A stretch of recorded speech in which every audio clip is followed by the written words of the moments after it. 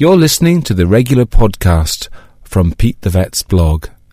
This was first broadcast on East Coast FM. Now he's here from Brave Vet, Pete Weatherburn, our vet from Brave Vet Old Connor. How's it going, Pete? Good morning, it's great. Okay, which sweets do you not eat now in the Roses or Heroes or Quality Street? Which ones do you leave behind? I don't really like cherry things. Do you know those? Yeah. And I don't really like the sweet, sugary strawberry ones either. You know those ones? They're too sweet. Anything else is fair go. I'll eat anything else. I don't like marzipan. Don't like those. No, I love marzipan. It's one of the things I really like about Lidl coming to this country and Aldi is you can buy all those German kind of gingerbready, marzipan-y kind of Christmas stuff. You don't like those, do you? I really like that stuff. Yeah. Don't give it to your dogs or cats, by the way. Exactly. Have to get them nice Christmas. A tin of Celebration at somebody's house recently, and all the Snickers ones were all left behind. They're okay. All the rest of ones were gone. Anyway, that's not what he's here to talk about. We were just chewing it over, as you do. Actually, it was about this time last year. My little dog, we had left a box of chocolates unwrapped on the kitchen table. Yeah. And went out for a while and came back and the dog had jumped onto the table and grabbed down the chocolate box and started and eaten a good box, a good bit of them, all right? So that's a genuine veterinary emergency because that can kill a dog to do that. So, and she's only a little thing. So I had to make her vomit and make her bring up all the chocolate, and just what I did. Otherwise, she'd have been in serious trouble. So it's that dangerous, anyway. I think there's a misconception sometimes about this chocolate and dog thing. It's not actually horrendously dangerous to give a dog a chocolate. That's not going to kill a dog. What will kill a dog is if you leave a box of chocolates in a room open, a dog comes in, and dog eats them, because a dog won't just have one chocolate, a dog will have 20 chocolates. Dogs don't have an off switch when it comes to chocolates. You know, they don't leave the Snickers ones behind. They just eat the lot. Right, so be warned. Yeah, lock away chocolates where you put poisonous substances. Okay. Now, while you're there, what about scraps from the table at Christmas Day? Yeah, it's do you know the most common cause of people needing to call out the emergency vet at Christmas time is an upset stomach because they've given the dog too much of the wrong sort of food. It's really, really common. And so, don't change your dog's diet just because it's Christmas Day. You can. The rule of thumb is you can give them 10% of their dinner as treats. 10%. So look at what you normally give them, take away 10% and put in some chicken, Brussels sprouts, cranberry sauce. To a dog? Turkey. You can put 10% of their diet can be sprouts. Christmas treats. If your dog likes sprouts, you can give them up to 10%. I'll give them all the kids' portions because they don't eat them. Put them under the table to the dog. But they wouldn't care. I'd say, I'm going to give this to the dog now. They say, great.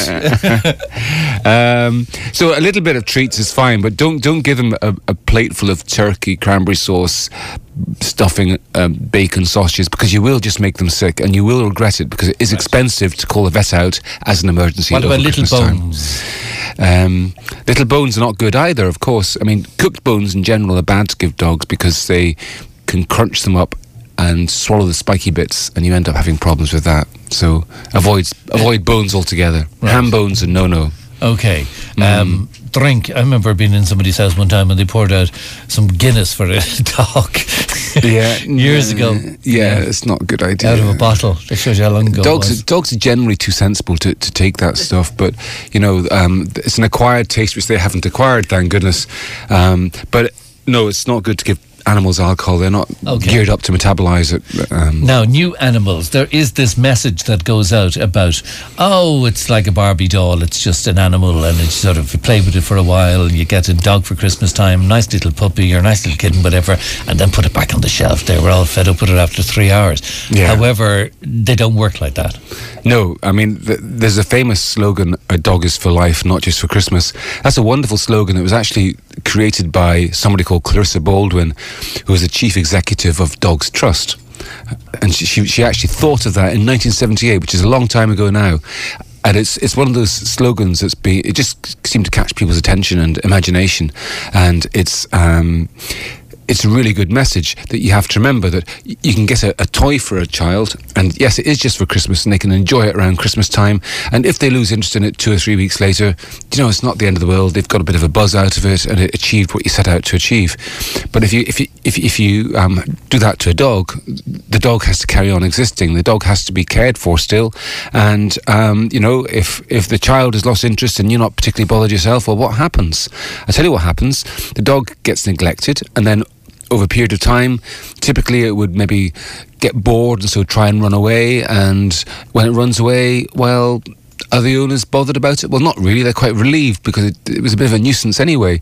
And so the dog ends up on the street, and then what that means is that in February, March, April, the animal rescue centres get overloaded with unwanted dogs that were originally Christmas puppies. I think the message has got out there nowadays, so I think it's rare for people to do this, and I think most people have copped on to the fact that it's not a sensible thing to do.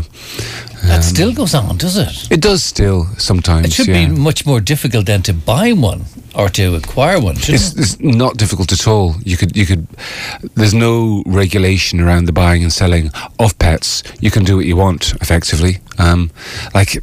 It's entirely up to you.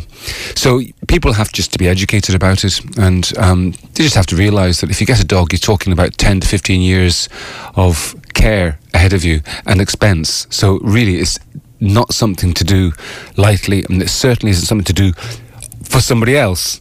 You do it for yourself after thinking about it. Should you separate it away from Christmas and just get it in December? I know that we're past that date now, or after Christmas, and then to have some sort of counselling and education before it happens. Well, I think that just in general, Christmas isn't a great time to have an animal because everybody's so distracted. They're doing other stuff. The routine has gone to shot, and people are busy socializing and making the home into a lovely place to be, and they're preoccupied completely. What's much better is to get a puppy at a time when you can concentrate entirely on the puppy. Like my personal favourite time to get a puppy would be at the start of the school summer holidays. When the children have free time to spend with the puppy, and where there's a good space to have attention just on the animal. And also, house training a dog is much, much easier when it's fair weather outside rather than cold, wet weather. Because I tell you, my dogs, even though they're house trained, if I open the back door on a dark, wet, windy morning and say to the dogs, okay, off you go outside now, they just look at me as if, they do, yeah. They don't seem very enthusiastic. We're having that problem as well.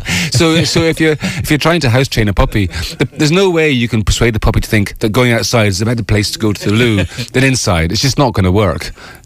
So the summer.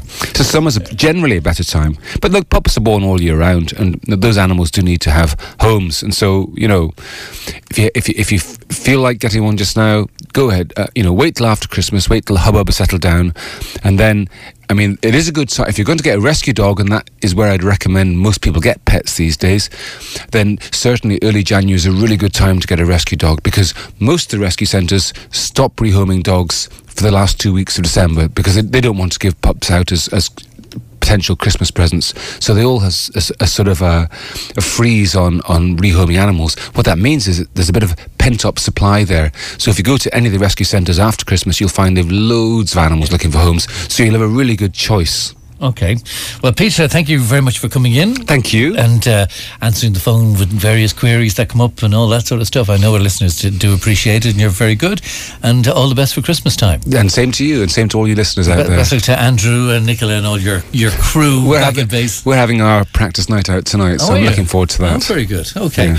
That's Pete Wedderburn, our vet from Bray Vet, Old Connah in Bray. And you can see Pete on TV3, but also you can hear all his musings about animals and this broadcast again on Pete's website, which is called petethevet.com. Thanks, Pete. Thank you.